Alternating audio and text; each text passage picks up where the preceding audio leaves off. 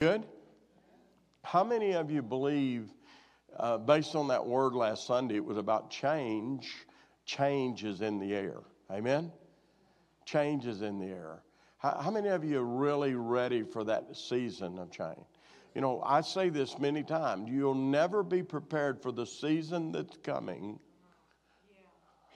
as long as you despise the season you're in. Amen?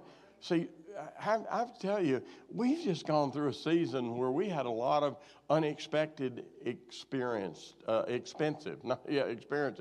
I mean, you know, my truck broke down 3 times. Most of it was covered under warranty, but they didn't cover some of the towing charges. They didn't, you know, I was stuck in Las Cruces with a son and a grandson and 400 pounds of deer on ice and all kind of expensive equipment. Chose to come home for Thanksgiving, rented a rider. And then we got home, had a water leak.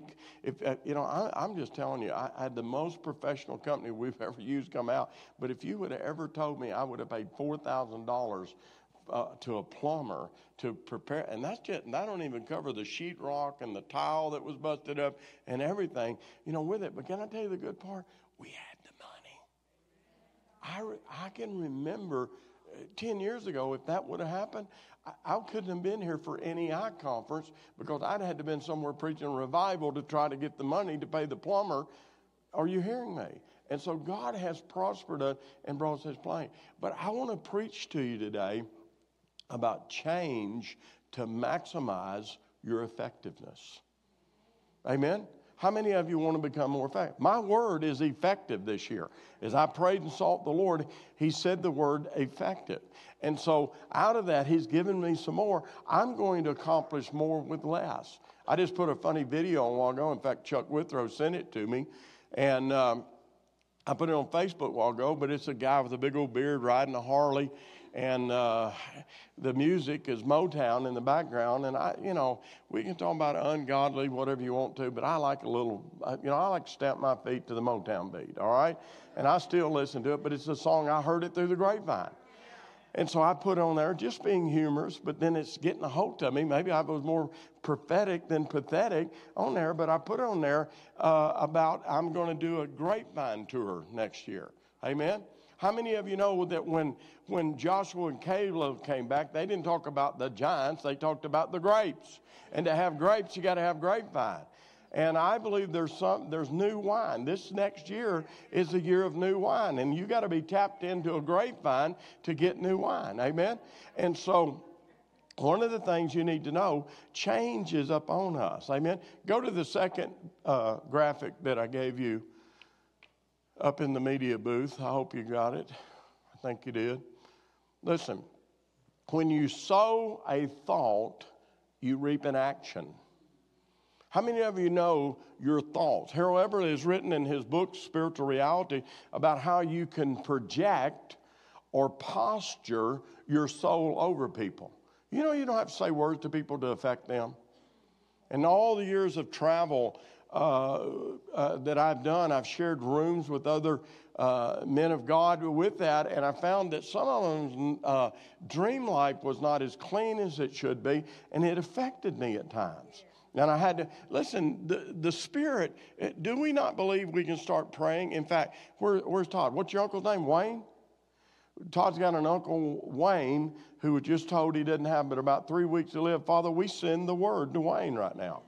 We bind up any spirit of death, and we declare resurrection power, the power of reversal over his uncle who's dear to him and in his heart, and we come in agreement with the word of God. And Father, we declare that the words that doctors speak out of mental assent and logic don't in any way carry the weight of your words that you can speak out of the Spirit. So we pray a protective hedge of the blood of Christ, the word of God around him, and we rebuke this assignment of death, and we declare life into this man's life, divine reversal coming to him in Jesus' name.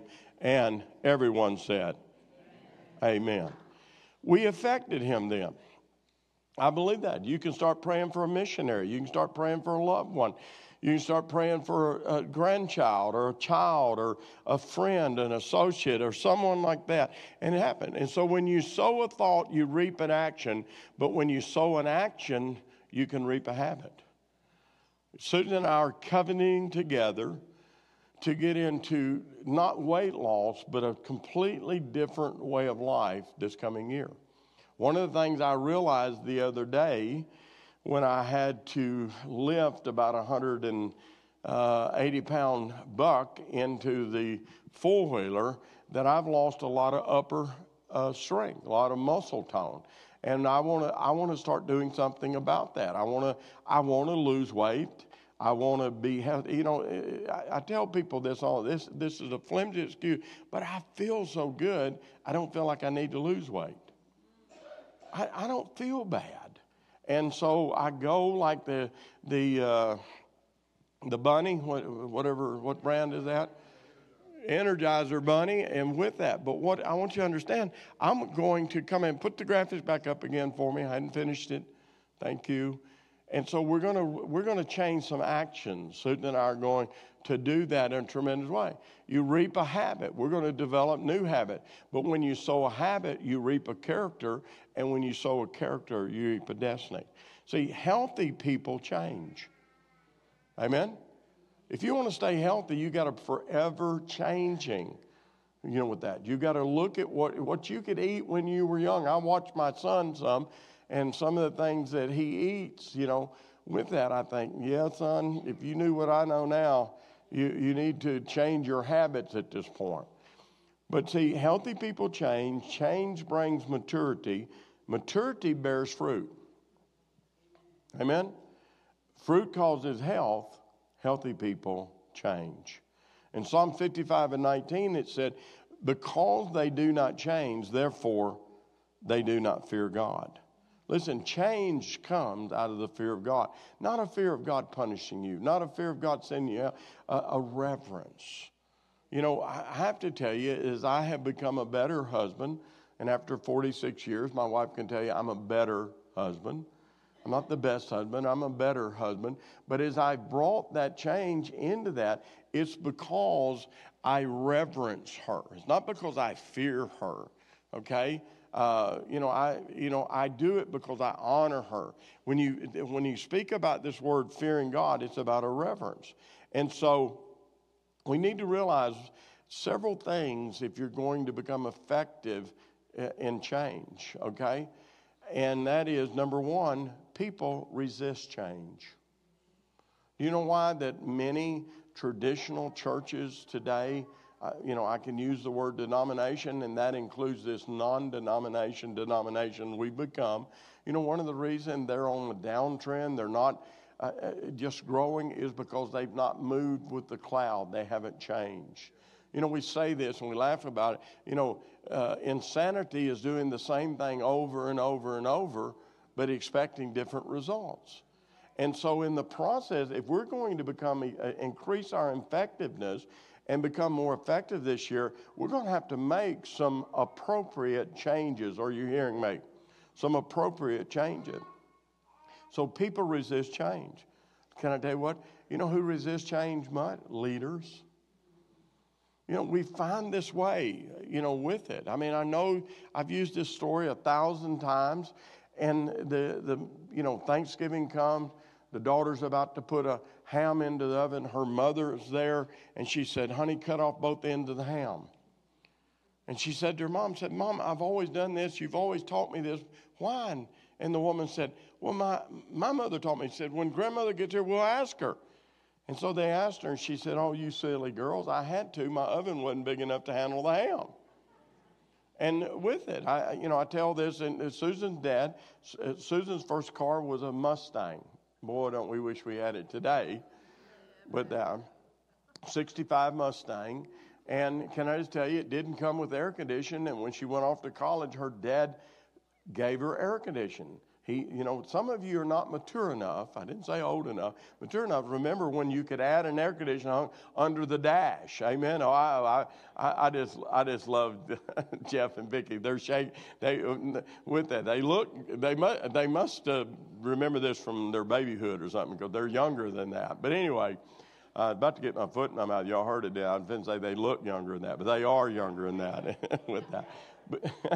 But anyway, and so one of the things when you add them on in your car today, and even in cars back then, if it didn't have air conditioning, he didn't hook the air conditioning in to where when you turn the key on your car today, it disengages the air conditioning compressor.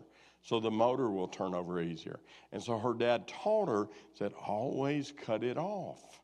And so when I married her, can I tell you what, because of that word, F-O-R-D, we didn't own that Mustang very long, and I traded it in for her a Pontiac Grand Prix and got her a Pontiac Grand Prix. And she would do that on that car, and I had to teach her.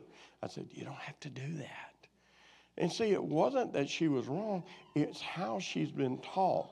And we all have these habits that have been handed down, and it affects the way that we think. Can you say amen? It's been brought in. You know what? No one has ever been born a racist. You got to be taught. You know what? We're teaching our young people by our mouth. The disrespect that many young people have for ministers today is because mom and dad go home and complain all the time about it. The reason that they have no value of church life today in most homes, I won't say many homes, is because the parents speak down about it. Well, that Clay Nash, he just preached too long. Well, that's the reason, the trend out there, they want shorter service. And with that, we don't allow the hunger to come forth. But see, people resist change. Consider how hard it is to change yourself. And maybe you'll get a little bit of understanding what little chance as a leader it is of trying to bring change to other people. So the reason I've defined a leader as someone who can take a group of people to a place they don't desire to go and cause them to discover they have purpose there. If I would say to you, the word of the Lord is that everybody that's in service today, we're to go to Hawaii on a mission trip. And I'm going to pay all your way, buy your tickets, put you in the best hotel right on the beach, cover all your food. I'm going to buy you a new wardrobe to go there. With it, I'm going to do everything. How many are you convinced at this point it's the will of God for you to go? Amen? But if I said, we're going to Mount Everest, I'm going to be there on the 7th day of March, I'll see you there. How many of you might get a witness it's not the will of God for you to go there? And so a leader can take a group of people. Part of leadership is motivation. John Maxwell, when I studied under him for many years back in the 90s, one of the things he say, passion is a leader's greatest strength. Passion is a leader's greatest strength. Are you hearing me? I wrote on Facebook this week, I'd get these little, what I feel are nuggets, I put it out there, but passion is my fuel, vision is my transportation, and purpose is my destination. And it's true. See, passion. People ask me, how do you do what you do? I'm passionate about it. I'm passionate about seeing your life change, seeing you come into that place. I'm passionate to see you fulfill your assignment. But see, we've got to move in that. Number 2. If you're going to maximize your effectiveness, you got to understand that change within those that you lead begins with change within you. The reason I'm all the time studying and reading and trying to come into better ways of communicating. How have you changed lately? Have you changed any in the last month, the last year, the last week, the last decade? What are the changes that you can look back and say that are better? Stephen Covey in his book, 7 Habits of Highly Effective People, he had to learn how to be proactive. And that's a very lost ability in the body of Christ. And he discovered it with his son. He had a son that was just lethargic and wasn't doing good and was moving into rebellion. And he carried him to a Yankees ball game, because that's where his son's passion was. And he took time off, and he became proactive by valuing something his son valued. And he started to pull his heart back to him. You know, that's how we can win people, by being proactive in their life. Find something. I've said this to some that's in the room. I love it when women tell me, said, my husband just is, you know, he's not a spiritual person, and he doesn't want to come to church and all of this. I'm just telling you, let me get near him. I got to tell you, I'm not going to talk about church. I'm not even going to talk about, if he likes golf, and I'm not a golfer, I can get in trouble with it. But I'm going to tell him about the hole-in-one I hit when I was playing miniature golf with my grandchildren. You know, I'm going to do something to value what he values. And I'm going to slowly ease him in to my values. And I'm going to turn the best hunting story or the best hot rod story or vintage car story, I'm going to turn it into something that will touch him in a way. And he's going to understand. And slowly I can begin to pull him out of that place and cause something that's already in him to be awakened so he can move there into that. See, change within those you value or lead begins with change within you. We've all got to change. Number 3, only a wise plan for change will result in positive change. You know, I had my sister's first husband was one of the hardest working guys that I've ever seen, but he never did work wisely. You know, just being a hard worker doesn't mean that you're going to accomplish something. You got to work wisely. You got to work effectively, you know, with it and stuff. If my friend Corey was here, I'd pick on him a little bit, but him and my son Dean work together now, and Dean has learned under me, he's learned how to be effective. You know, sometimes if you start at D when you should start at A, you create more work. Amen? Then you eliminate. And so we need that. We need to have a positive plan for change. See, not all change is good. In the Peanuts cartoon, Charlie Brown says to Linus, for as long as I've lived, whenever I put my shoes on, I always put the left one on first. Then suddenly, last week, I put my right shoe on first, and I've been putting my right shoe on first all week, and it's not changed my life a bit. See, some things do not bring change. They are change, but they don't bring change. You got to focus on the things that are change. You know, one of the things that I like to do in the morning after I've prayed and done some things, I like to catch up on the news. You know, I know it's bad news, but I tell you what, I've heard God speak to me through bad news. I've heard God speak to me through good news, and I like to do it. So one of our plans is that I'm going to start. I have a Bowflex treadmill, one of those things they promise you if you do 14 minutes a day on it, you know, it'll make you look like Incredible Hulk. And so anyway, it's hung clothes up long enough, and, you know, it's a good clothes hanger, amen. And so I'm going to move to becoming effective, but I've got to change some things. And we're talking about rearranging the bedroom where it is and doing some things that will make it easier. What are a wise plan for positive change? Number 1, when you change your thinking, you change your belief system. See, a belief is a habit of mind in which confidence becomes a conviction we embrace. A belief is something that you hold, but a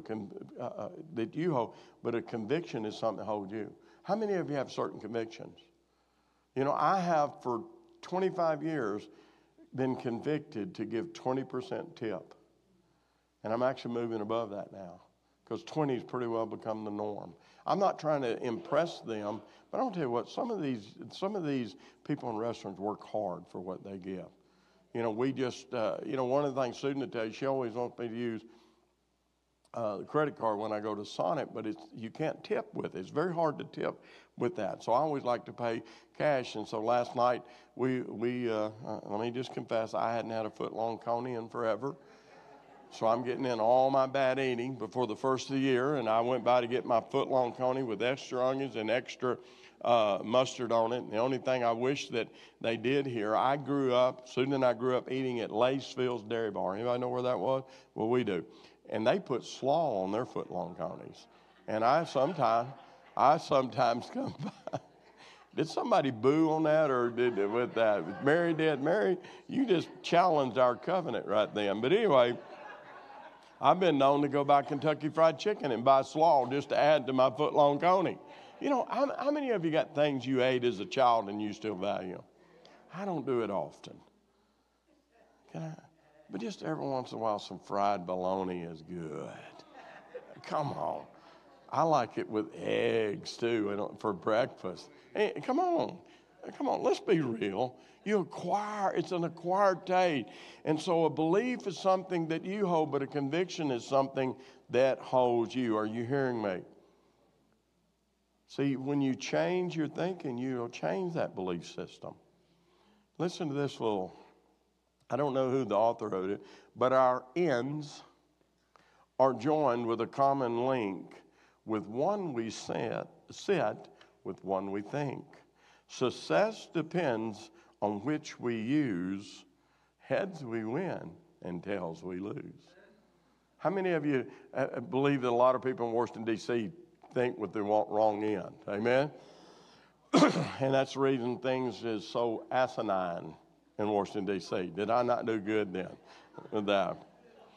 In Philippians chapter 4, verse 8 and 9, it says, "And now, brothers, as I close this letter," this is the Living Bible, "as I close this letter, let me say one more thing." Well, it sounds just like a preacher did. Just got one more point. "Fix your thoughts on what is true and good and right. Think about things that are pure and lovely, and dwell on the fine, good things in others. Think about all you can praise God for and be glad about. Keep putting into practice all you've learned from me and saw me doing, and the God of peace will be with you." If we just live that out, wouldn't the world be better? If we just live out that. Anyway, let me tell you one of the things when we talk about thinking. I want to tell you how I think. I think positive. Amen? Can I tell you the positive thing came out of my truck breaking down? After all the work they did and what they discovered is a wire had rubbed a bolt, and it wore through, and it was causing the computer to just go crazy. Now, let me just tell you what. I just sowed a blessing into someone's life. Can I tell you how? The day we picked my truck up, someone traveling through New Mexico, same year model, 2016 pickup, diesel engine, just like mine, broke down, doing the same thing mine was doing. And the shop, which it took days and days to find my problem, had him fixed and out of there. And I was a blessing to someone. I paid the price to become that blessing. But I was also wise enough when they couldn't tell me they'd fix my truck to leave it there at Thanksgiving and come and let them. Can I tell you what? The service manager of this big Chevrolet Cadillac dealership, Bravo Cadillac, and Chevrolet there in Las Cruces, drove it back and forth home every day, put almost 300 miles on it to make sure it was right. I appreciate him doing it. And not only that, he washed it and cleaned it up some. It needed that before. Excuse me. But I think positive. See, by thinking positive, it allowed me to look for the best and receive the best. I believe that dealership is the best dealership I've ever been to until I have to go to the next one. Are you hearing me? I believe that the cars we buy are going to be the best one. You know, we believe. But I also, number two, I think creative. See, it's not just enough to think positive. You got to think creative. See, by thinking creative, it allows me to find answers when others quit looking or are not willing to start. Don't tell me when I come up with one of my crazy ideas why it's not going to work. You want to drive me into overdrive, you can do that. I don't like that. Don't tell me why it's not going to work. I never look at anything why it won't work. Now, do I need people to help me see it from a different, but don't approach me by that. Approach me by saying, have you thought about this? And so by thinking about that, I do that in a way, but see, you got to think creative. Aren't you glad that somebody thought creative and came up with the banana split? I mean, who thought this up? Or let's get it home. How about Mississippi mud? Let me just tell you, how many of you love Mississippi mud? I mean, it's a dessert. How many of you don't know what Mississippi mud is? Hold your hand up if you don't know. We forgive you, all right? Mississippi mud. But let me just tell you, we were out in Fresno, California, the home of Alan Autry, Bubba Skinner on in, and we were there, and some ladies from Oak Grove, Louisiana was visiting their brother there. And they made this dish that's just like Mississippi mud, but it's made with lemon. So we brought the recipe home. We call it California Gold because that's where we found it at. And Susan makes it, and it's incredible. Who put the first cherry on a sundae? Amen? Who made the first milkshake? You know, who was that wonderful person that made the first dressing with turkey? You know, I'm hoping someone's going to carry me out to lunch to that minute.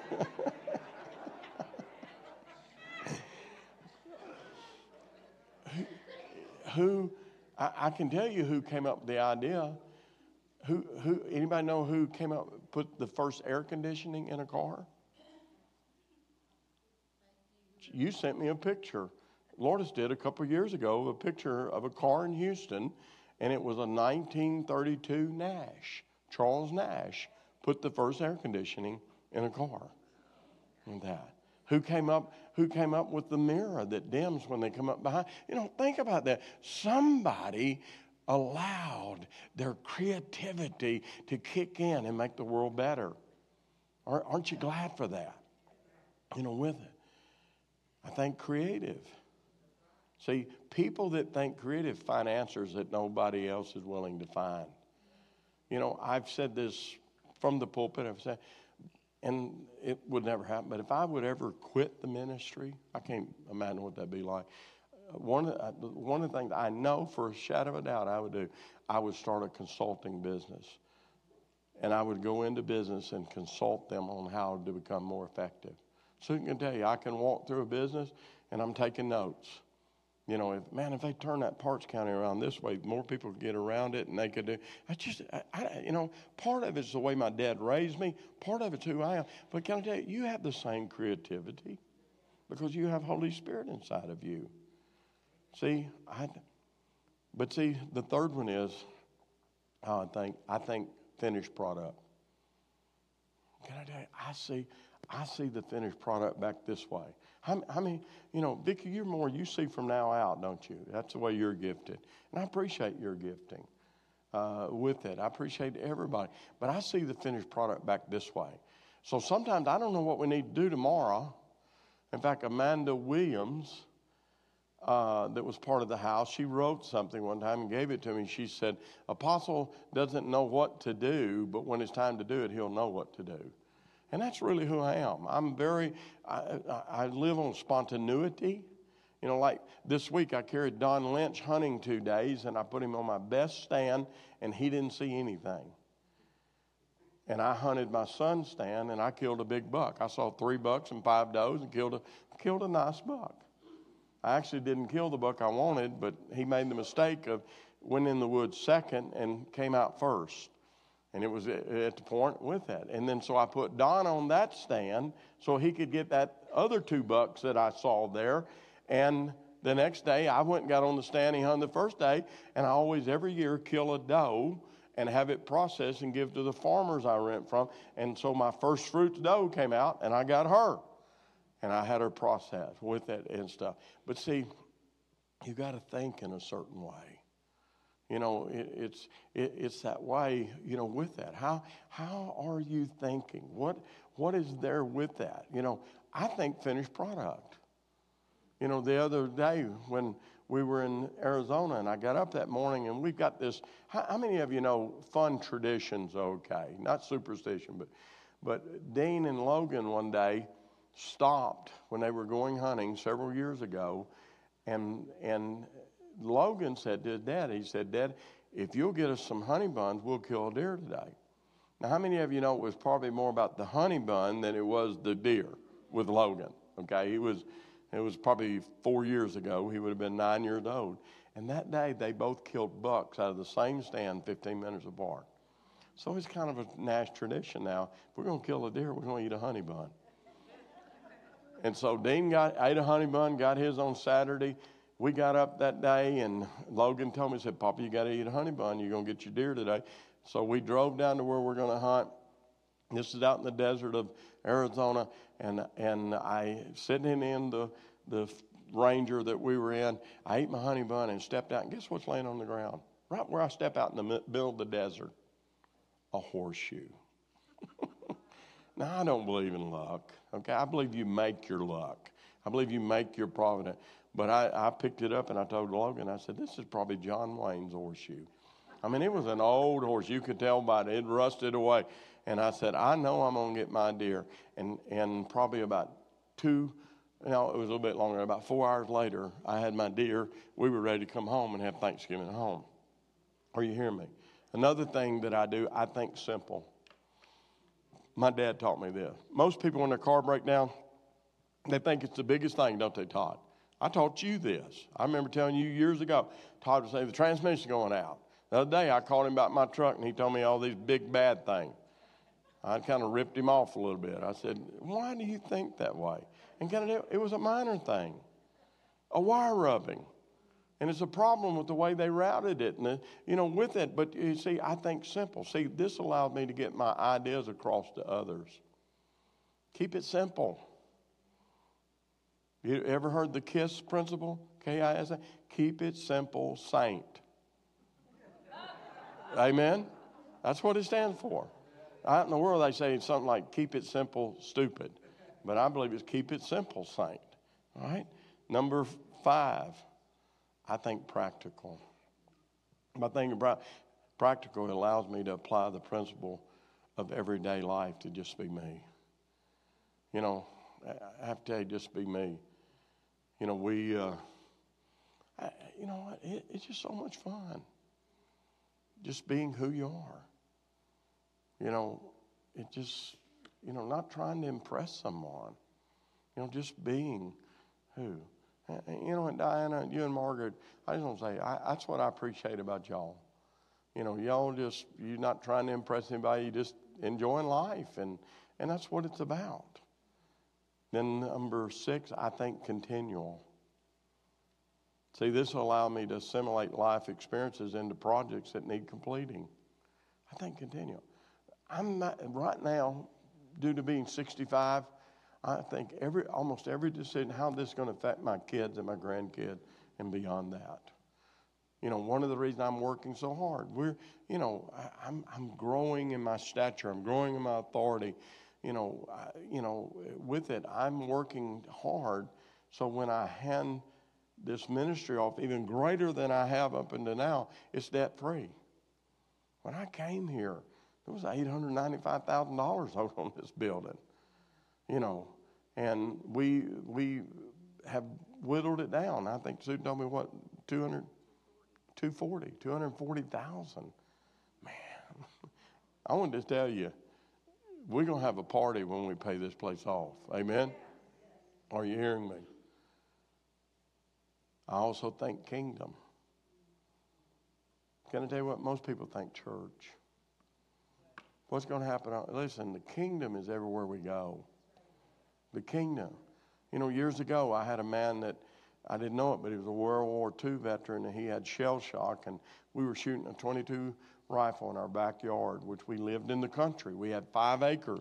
My son, whatever year it was, he was probably 5 or 6 years old, 7 years old, something like that, with it, and I was teaching him gun safety, and we were shooting in a big dirt mound that I had pushed up. We had everything in place, and the neighbor lived close to a half mile away, but he had metal built barns behind him. We were out in the rural, and he came through the woods and came on my property and attacked me, and it was getting ugly, and my son was standing there, and I thought he was going to physically with that, and I began to think kingdom, and I looked at him and I said, do you believe in prayer? And I'm telling you, he stepped over a 3-wire fence backwards because he didn't want to pray with me. And I said, I believe in prayer. Let's pray about it. And he got further and further away. And sadly, we didn't know he had shell shock. And his son came to visit me a few days later and said, please forgive us. And da-da-da-da. You know what I made? I made a decision to not shoot a gun there anymore. I wanted to honor his wounds. And we quit shooting guns there. We found another place that I could carry Dean and we could shoot because, did I have to? No. Was I legal? Yes. With all of that. But see, sometimes just because you have the right to do something doesn't make it right. And that's a value of kingdom thinking. And we need to apply kingdom. See, it allows me to see if I'm seeking first the kingdom and his righteousness so he can add all other things to it. You know, right after that, I was sharing the story, and one of the elders in the church at Dyersburg, where it was, came and told me, he said, right down the road from you, I've got a place you can go shooting. Just opened up. There was no houses around. So those are about thinking how I think. Now let's get back to effectiveness. The second thing to increase your effectiveness is when you change your beliefs, you change your expectation. How many of you have been around someone they just believe that everybody's out to get them? Let me just share with you. How many of you have heard me say sometime in the last year or so that I don't believe there's multiple races? There is diversity of ethnicity, but we all come from Adam and Eve. Well, let me just say how good God is. God has now given me theology. And I'm going to be preaching this word after the prayer. I'm going to preach it a lot this next year because I've been saying it, but now I got scriptures to give you. Isn't it wonderful when God does this? And so I'm looking forward to it. But see, when you change the way that you believe, you know, can I tell you what? I'm thankful for the people of African ethnicity that's in our house. And I pray that you're teaching your children not to believe that the white man's just out to get over on them. Because not everyone is. Are there out there? Yes. But are there people of your ethnicity that are not walking uprightly and in righteousness as well? We got to learn to just love. I love to tell the story about the pastor from North Carolina who was African American, and his little boy, he had his birthday party, and all of his friends there, and his friends, some of them were white and some of them were black, and he went to help one of them in the car, and when he reached to touch this little white boy's hand, he pulled his hand back, and the pastor asked him, he said, Billy, what's that about? And he said, well, my daddy told me. You hear what I'm saying? He told me if I touch a black man, I'd get bookie on me. I'm just keeping it real. Now, I don't know who that little boy's daddy is, but I'd like to have about 15 minutes and a lot of forgiveness from God, okay, to do that. And so it so got the pastor, he almost began to cry. And he thought, and he looked, and he remembered just 5 minutes earlier, his son and this little boy were in the front yard wrestling. And he said, Billy, I don't remember what his son's name was, Terry or something, Terrence, I think it was. And he said, you and Terrence were just touching, you didn't get any bookie on it. And the little boy looked at him and said, little white boy said, Terrence ain't black, he's my friend. Can I tell you where that story was told publicly? In the Memphis Miracle. Anybody know what I'm talking about? 25 years ago, the Assemblies of God and the Church of God in Christ and the Charismatic and the blacks and white, and we held a series of meetings here in Memphis about reconciliation and all the divide that's come. And I had the privilege of being a part. That same pastor went and got a shoebox out of the trash can, filled it with water at the water fountain, and washed the general superintendent of the Assemblies of God feet with it in that meeting. And holy heaven fell there, and repentance began to happen. And that night, G.E. Patterson, one of the prince of preachers that I've ever heard in my life, that man could preach. And he came in and he preached one of the toughest messages I've ever heard. He opened it with things that could create a riot, but it brought a resolve. See, when you change your beliefs, you change your expectation. Belief is the knowledge we can do something. It's the inner feeling that we undertake that if a feeling that we undertake, we can accomplish. What we undertake, we can accomplish. For the most part, people have the ability to look at something and know whether or not they can do it. So in belief, there is a power. Our eyes are open, our opportunities become plain, and our vision becomes reality. You know, I'm fully convinced that if I was flying on a commercial airliner and both pilots became sick and couldn't fly, that I could talk to the flight tower and I could land. I'm fully convinced of that. Now, there are other things that you might ask me to do. I'm not. Your washer dryer breakdown, and especially with all the new technology, I'm not even going to begin to look at them. Are you hearing me? So we know these things. See, beliefs help us change. Let me give you two that will. Number one, you got to first believe change is possible. I can never change. I've been this way all my life. My mama made me this way. She locked me in a closet for 3 days one time. Listen, we've counseled with people who had those experiences. But you can move beyond that. Are you hearing me? You know, we were ministering very intensively to a pastor and his wife several years ago, and the Lord said something to me, and I just read it, an article about it. He said, a generational curse cannot be handed down to the next generation without there being unforgiveness involved. Woo! How many of you come to realize that? Listen, unforgiveness cuts it off. And so change is possible. The second thing that you got to believe, you got to first believe change is possible, then you got to believe change is, and I actually put in my notes, necessary, but I want to up the game. It's essential. People are dying every day because they don't forgive. And there's not a person in this room you haven't been done wrong. See, beliefs that will motivate you. Let me give you several of them. Number one, God's got a plan for your destiny. God's got a plan for your destiny. Someone got the recorder? Tell me your name again. Marcelina? Did I get it right? Thank you. Beautiful name. Marcelina, God is bringing you onto a page about some major change. There's some things you're walking away from in the past, and your heart is broken over it, but you've given all that you can give. And there's other things that you're walking into. And I hear the Lord saying, I'm bringing you out of an old way of thinking and old things that I might take you into my provision and my peace and my healing. And the Lord said, I'm going to put some things back together that you can't. You've tried all you can. Give them to me and watch me repair that which looked like it's broken to where it can't be repaired. So the Lord said, surrender. Let me just tell you what the next season is about. He's going to circumcise your heart. See, obedience is a great thing, and it's better than sacrifice. But I'm going to tell you, you can be obedient and not submitted. Well, bless God, I got to pay Uncle Sam. I'm going to tell you, I've watched people that, listen, I don't believe in paying Uncle Sam anything I don't have to pay him. That's where we work our taxes, the long form, the hard thing, the way to do it to get every deduction. But I don't beget. And that's not the word. I don't ridicule the fact that taxes are necessary. Amen? And some are ludicrous.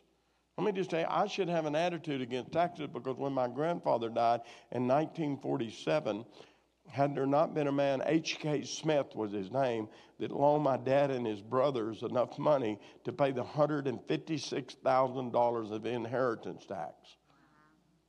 Do you realize how big $156,000 of inheritance tax was in 1947? It was huge. But he loaned the money. We finally paid it off in the mid-60s, the inheritance tax. And we didn't lose the thousands of acres that my grandfather came into. That's kind of where you're at. You're moving in. You're stepping in. Let me just tell you, this transition and next step you're about to take, the water is water to swim in. And the current of God's going to take you where he wants you to go. There's great days ahead of you. Amen? I saw you piled up in traffic just about, what is that where it's so bad out there where the hospital is going around Memphis. Not Poplar, but the next one. Walnut Grove. I saw a vision. And you're there and you're not going anywhere, dead stand still. And then all of a sudden, God just picks your car up. And I saw the car filled with grandkids, I assume, young kids in the back. And I saw him pick it up. And I saw him just move you over the top. And God's going to put a new wind in your sail. And he's going to move you to that place. See, we've got to move into this change. Let me go back and pick this up. You got to believe God has a destiny. There's a destiny. It's not a destination. Destiny's not a destination. Number 2, God wants you to fulfill that destiny. Number 3, God will help you succeed in fulfilling your destiny. You know, isn't it amazing how God has to bring freedom and liberty so that you can really become who you are? Amen? He wants to bring you. The next one is you can know God's plan to fulfill your destiny. You know, I don't like it, and I know the Bible uses the word mystery, but I saw something by a well-known speaker the other day. I'm going to be revealing the mysteries of God's word. I just don't believe he wrote it to be a mystery. I believe he wrote it to be a mystery who don't want to accept him, so they can't understand the kingdom keys, but I don't believe it's a mystery to us. I've not found this word, this written word, to be that hard to understand. That's not a boastful statement. But let me just tell you, I found the best commentary for the Bible you can find. The Bible. Just let it speak for itself. And man, does it become plain. Does it become easy to understand. And you know what? I've found that sometimes I apply the Bible wrong. But in the process of it, I learn great wisdom. And God teaches me through that I come into greater understanding. The next one is that you can experience God's grace and blessings to accomplish.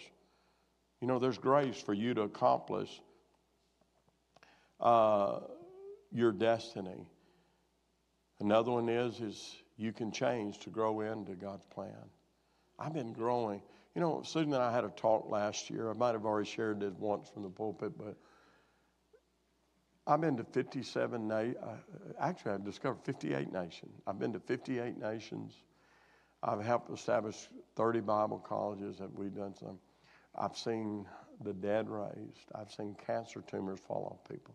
I saw a little boy in Timisoara, Romania, had a head as big as a medicine ball. Y'all, any of you mature enough to remember medicine ball? Bigger than a basketball, and it shrunk right before my eyes, and he spoke the first word. I've seen some stuff. But you know what? As much as that little boy got blessed in his healing, and much as the 2 people we saw raised from the dead, and all of that, can I tell you what? All of that was just training. And he's still training us. But probably we don't need as much training today as we used to need.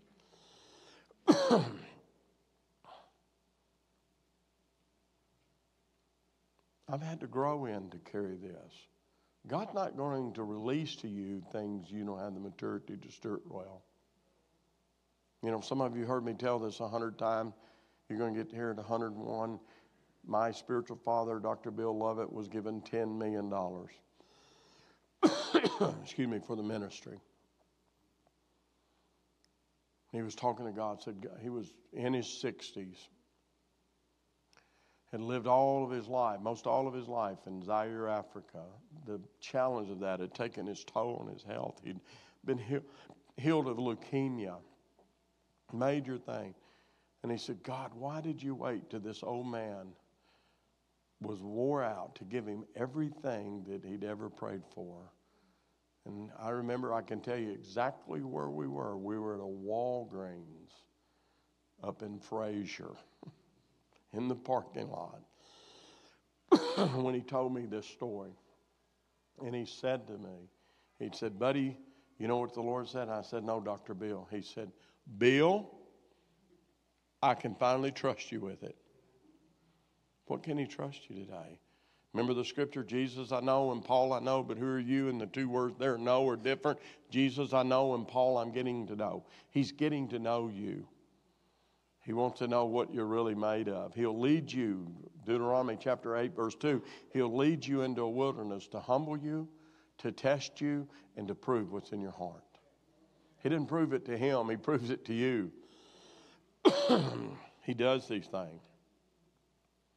And give you this time. When you grow, your inner circle grows. Your influence, your inner circle grows. Those you're leading. And then when you grow, your level of influence grows with you. Now, let me finish out. Just a few more points. Number 3, the third thing to maximize your effectiveness, when you change your expectation, then you'll change your attitude. What are you expecting this year? You expect to enter into this new year as broke as you were last year? Are you expecting to prosper? Are you expecting to make better investments of time and love and relationship and finances? What are you expecting? You got to change your expectation. See, the first and most important step towards success is the feeling you can succeed. Nelson Boswell said that. I don't know who he is, but it's a great quote. What are you expecting? Let me just tell you, I'm expecting good things. I got a prophetic word the other day that Susan and I had been praying to the Lord that he's going to pay that $700,000 off that we undertook the loan for back in March the 20th by the end of 2019. I don't know what you're expecting. I'm expecting it to happen. Well, Brother Nash, what are you going to do if it's not? Then I'm going to work hard the next year to raise some more money. My whole life is not, do I believe that's a word? I'm not just grabbing a word. We had been praying for a year. God, please let us pay this off in 2 years so we can get the school started. We got people we need to get there. You know, they're working diligently to pay off their debts and to get into a place and to prosper. And we got things that need to be done, but we got to have a plan for it. See, when you change your expectations, you change your attitude. But you've got to take that important step. Number 4, when you change your attitude, you'll change your behavior. Man. Yeah, anybody beside me notice the behavior of people? You know, a few years ago, we were doing commissioning here, and someone was visiting, and someone was attending, and they came to me and said, I want to be commissioned. I said, we need to walk together another year before we're commissioned and all this. And they've never been back to one of the NEI conferences. But yet when you ask them, I said, oh, no, I didn't have a problem with that. Yeah, you did.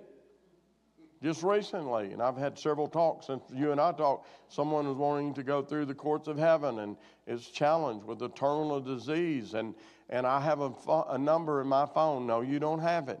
And I use it to call people when I don't want them to have it. And I never answer that number in my phone. I have 2 numbers. I never answer it because I have to deal with people who want a place in my life that I can't give them that place so you can have place in my life.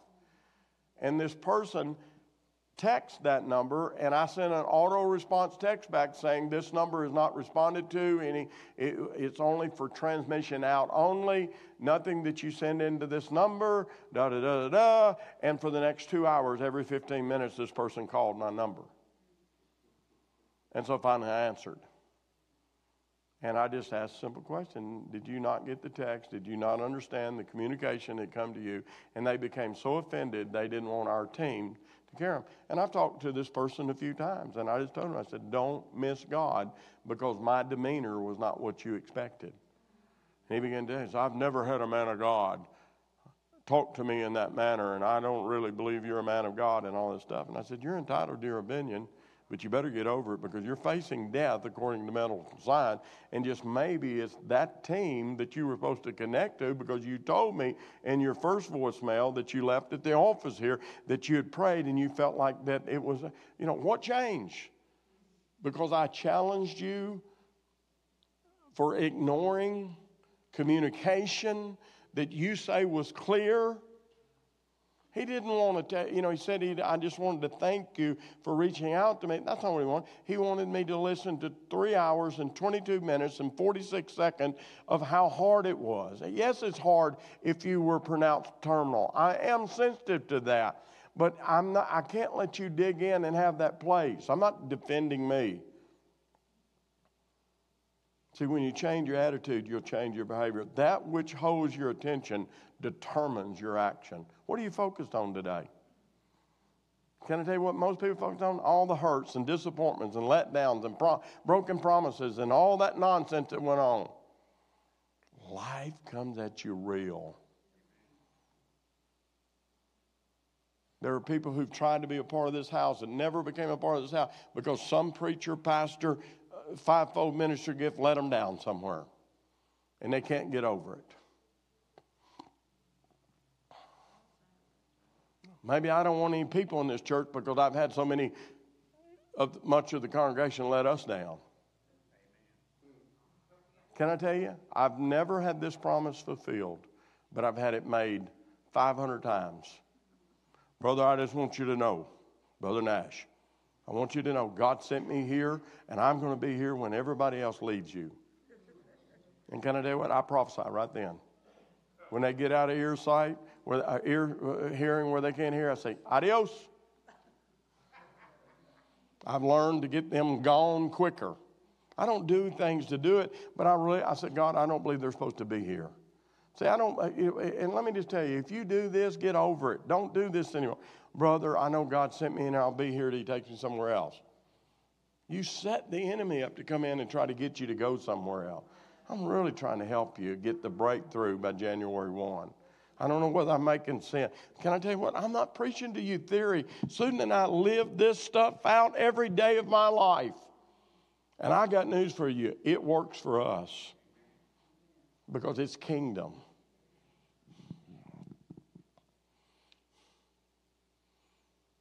Number 5, when you change your behavior, you'll change your performance. Think about that. How are you performing? And I'm not talking about, we think about a performance like an actor's on stage. I'm talking about how are you performing kingdom-wise?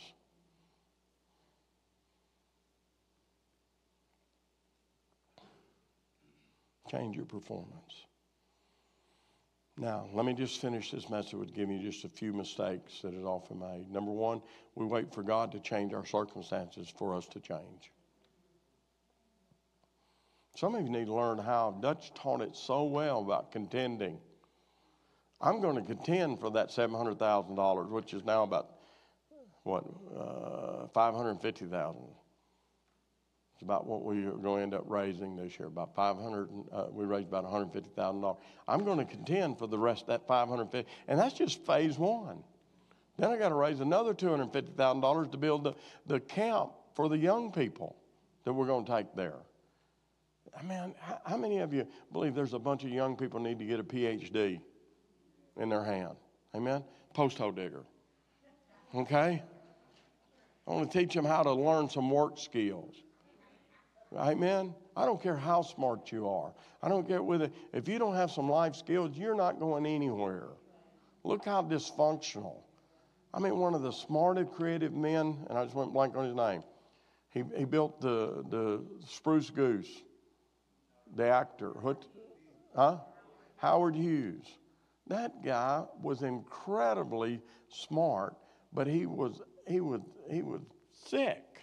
I mean, he couldn't function out in normality at all, and left a disaster when he died because of no will, and 28 wheels, I think, came up out of nowhere. Are you hearing me?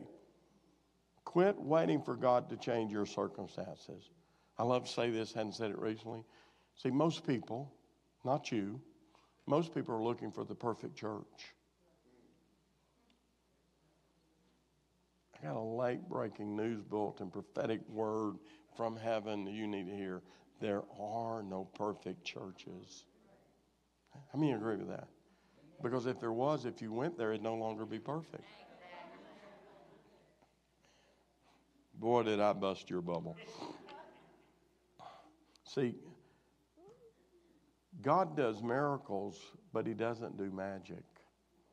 Most people have this event mindset. God's going to jerk a rabbit out of the hat. I'm going to win. How many have been around these people? I'm going to win the lottery. or this next multi-level marketing scheme that I go into is going to make me become wealthy. Very few people move up to that, and they are highly driven people. There's a young man, I don't want to say his name, a young man I know, and very sadly, him and his wife, he's a worship leader, incredible worship leader. Him and his wife lost a 2-year-old son quite a few years ago now, fell into their swimming pool. Was able to get mama, somebody wasn't watching for a moment, and with it, and they're healed. But the wife has turned a health multi-level marketing into, I don't know that, but I'm told $50,000 a month is what she's making off of it. But she took her wounds and turned it into a passion and a focus, and it helped heal her. She gives her testimony at places with that. The second mistake that's made, we wait for our circumstances to change our behavior. I wanted to tell you that's a dangerous road. I've seen people do that. I even prophesied this to people when you get your cup of iniquity full, you'll change. How about this? When your misery outweighs your fear of change, you'll change. When you come to that place that, you're miserable about where you're operating. See, we believe our environment will make us what we are. We believe those that, the platform. See, a lot of people come to CityGate because they think we're going to give them the platform to ministry. I believe that can happen, but I believe you first got to realize God's got to give it to you with that. Are you hearing me? You got to move to that place with that.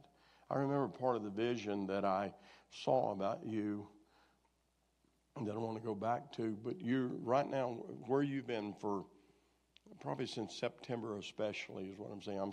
And I'm not seeing the month September. I'm just trying to guess. Am I seeing you? You've been like the space shuttle. When they start moving it out to the launch pad, it's a very slow process. It's so heavy and so big and everything that the train track and the movement out there is very slow.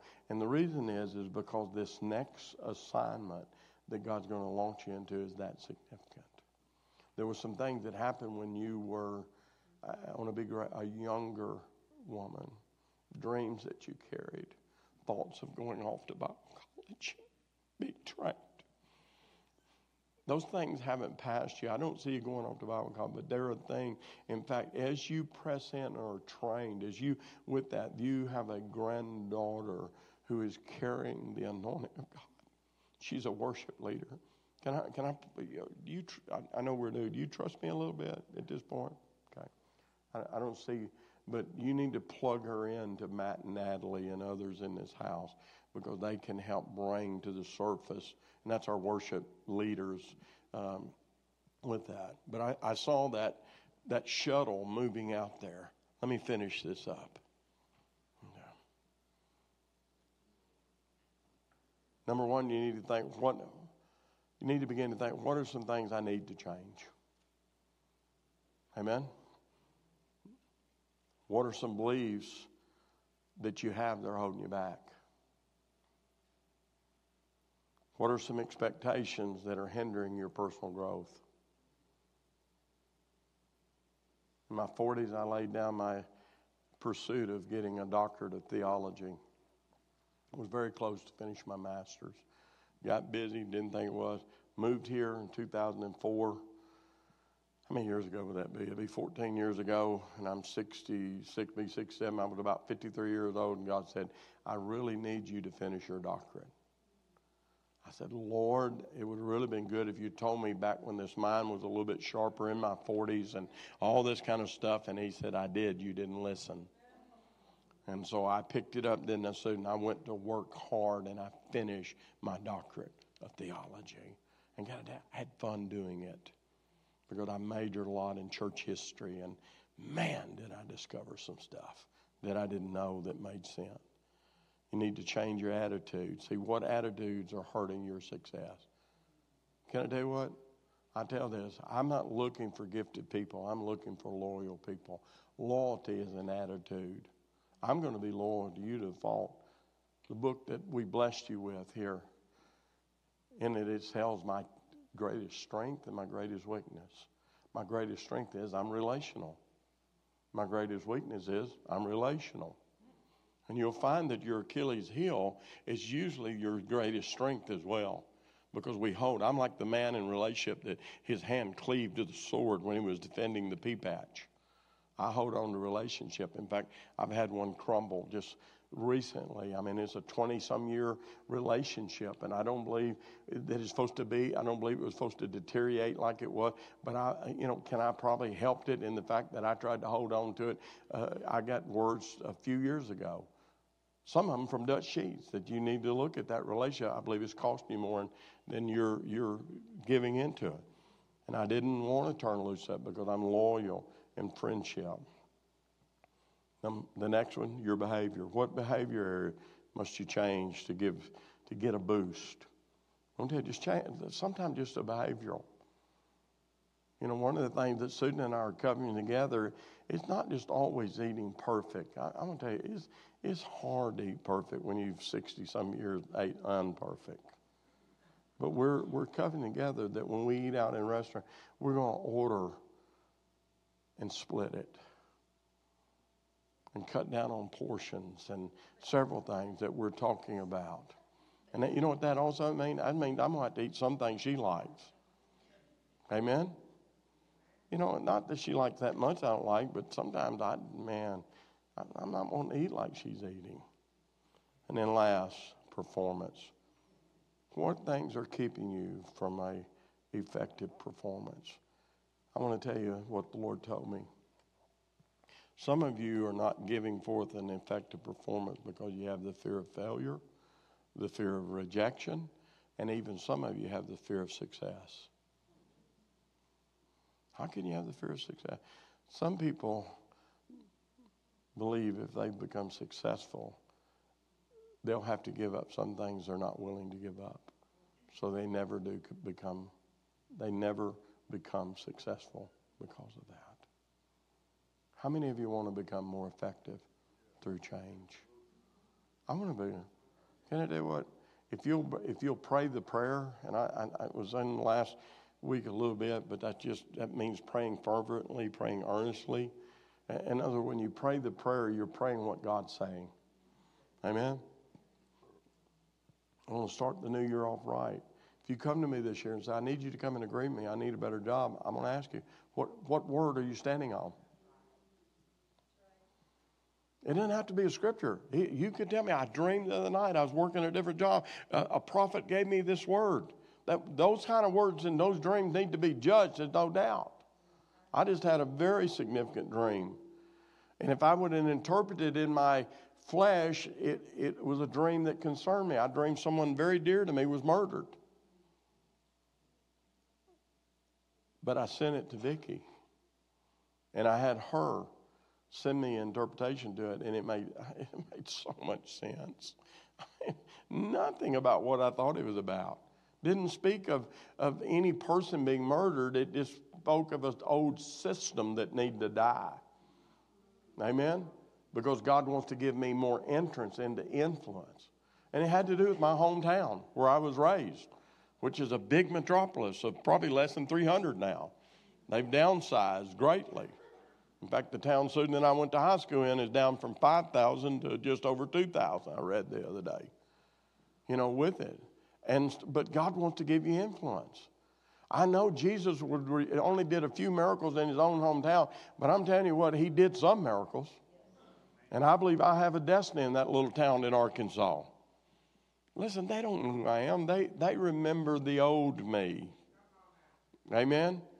They remember the old me. They remember my past with it. It makes me wonder if they're really born again. I've told this, almost it was every time we went home up until 2 years ago, every time we went home, people would ask me, you still preaching? So I told Susan, I said, I've heard that enough. I'm tired of it.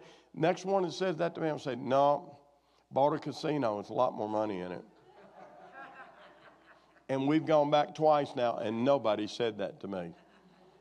I mean, I couldn't believe it. I was looking so forward, Vicki, to see the ride. I knew it. I knew you were going to backslide. You done got one of those sinful casinos. Am I making sense to you? How many of you are ready to perform on another level? Peter Drucker says efficiency is doing things right, but effectiveness is doing right things. I'm so glad that my dad sent me. My dad sent me one time to Shreveport, Louisiana when I was 16 years old to hear Zig Ziglar. He didn't know he was a Christian. My dad was a heathen. He said, I just believe this guy got some things to say that would help you. It helped me. I heard other motivational speakers, with that. My dad didn't know he was training me for ministry. He just wanted me to be better than he was and learn some things. Will you stand to your feet?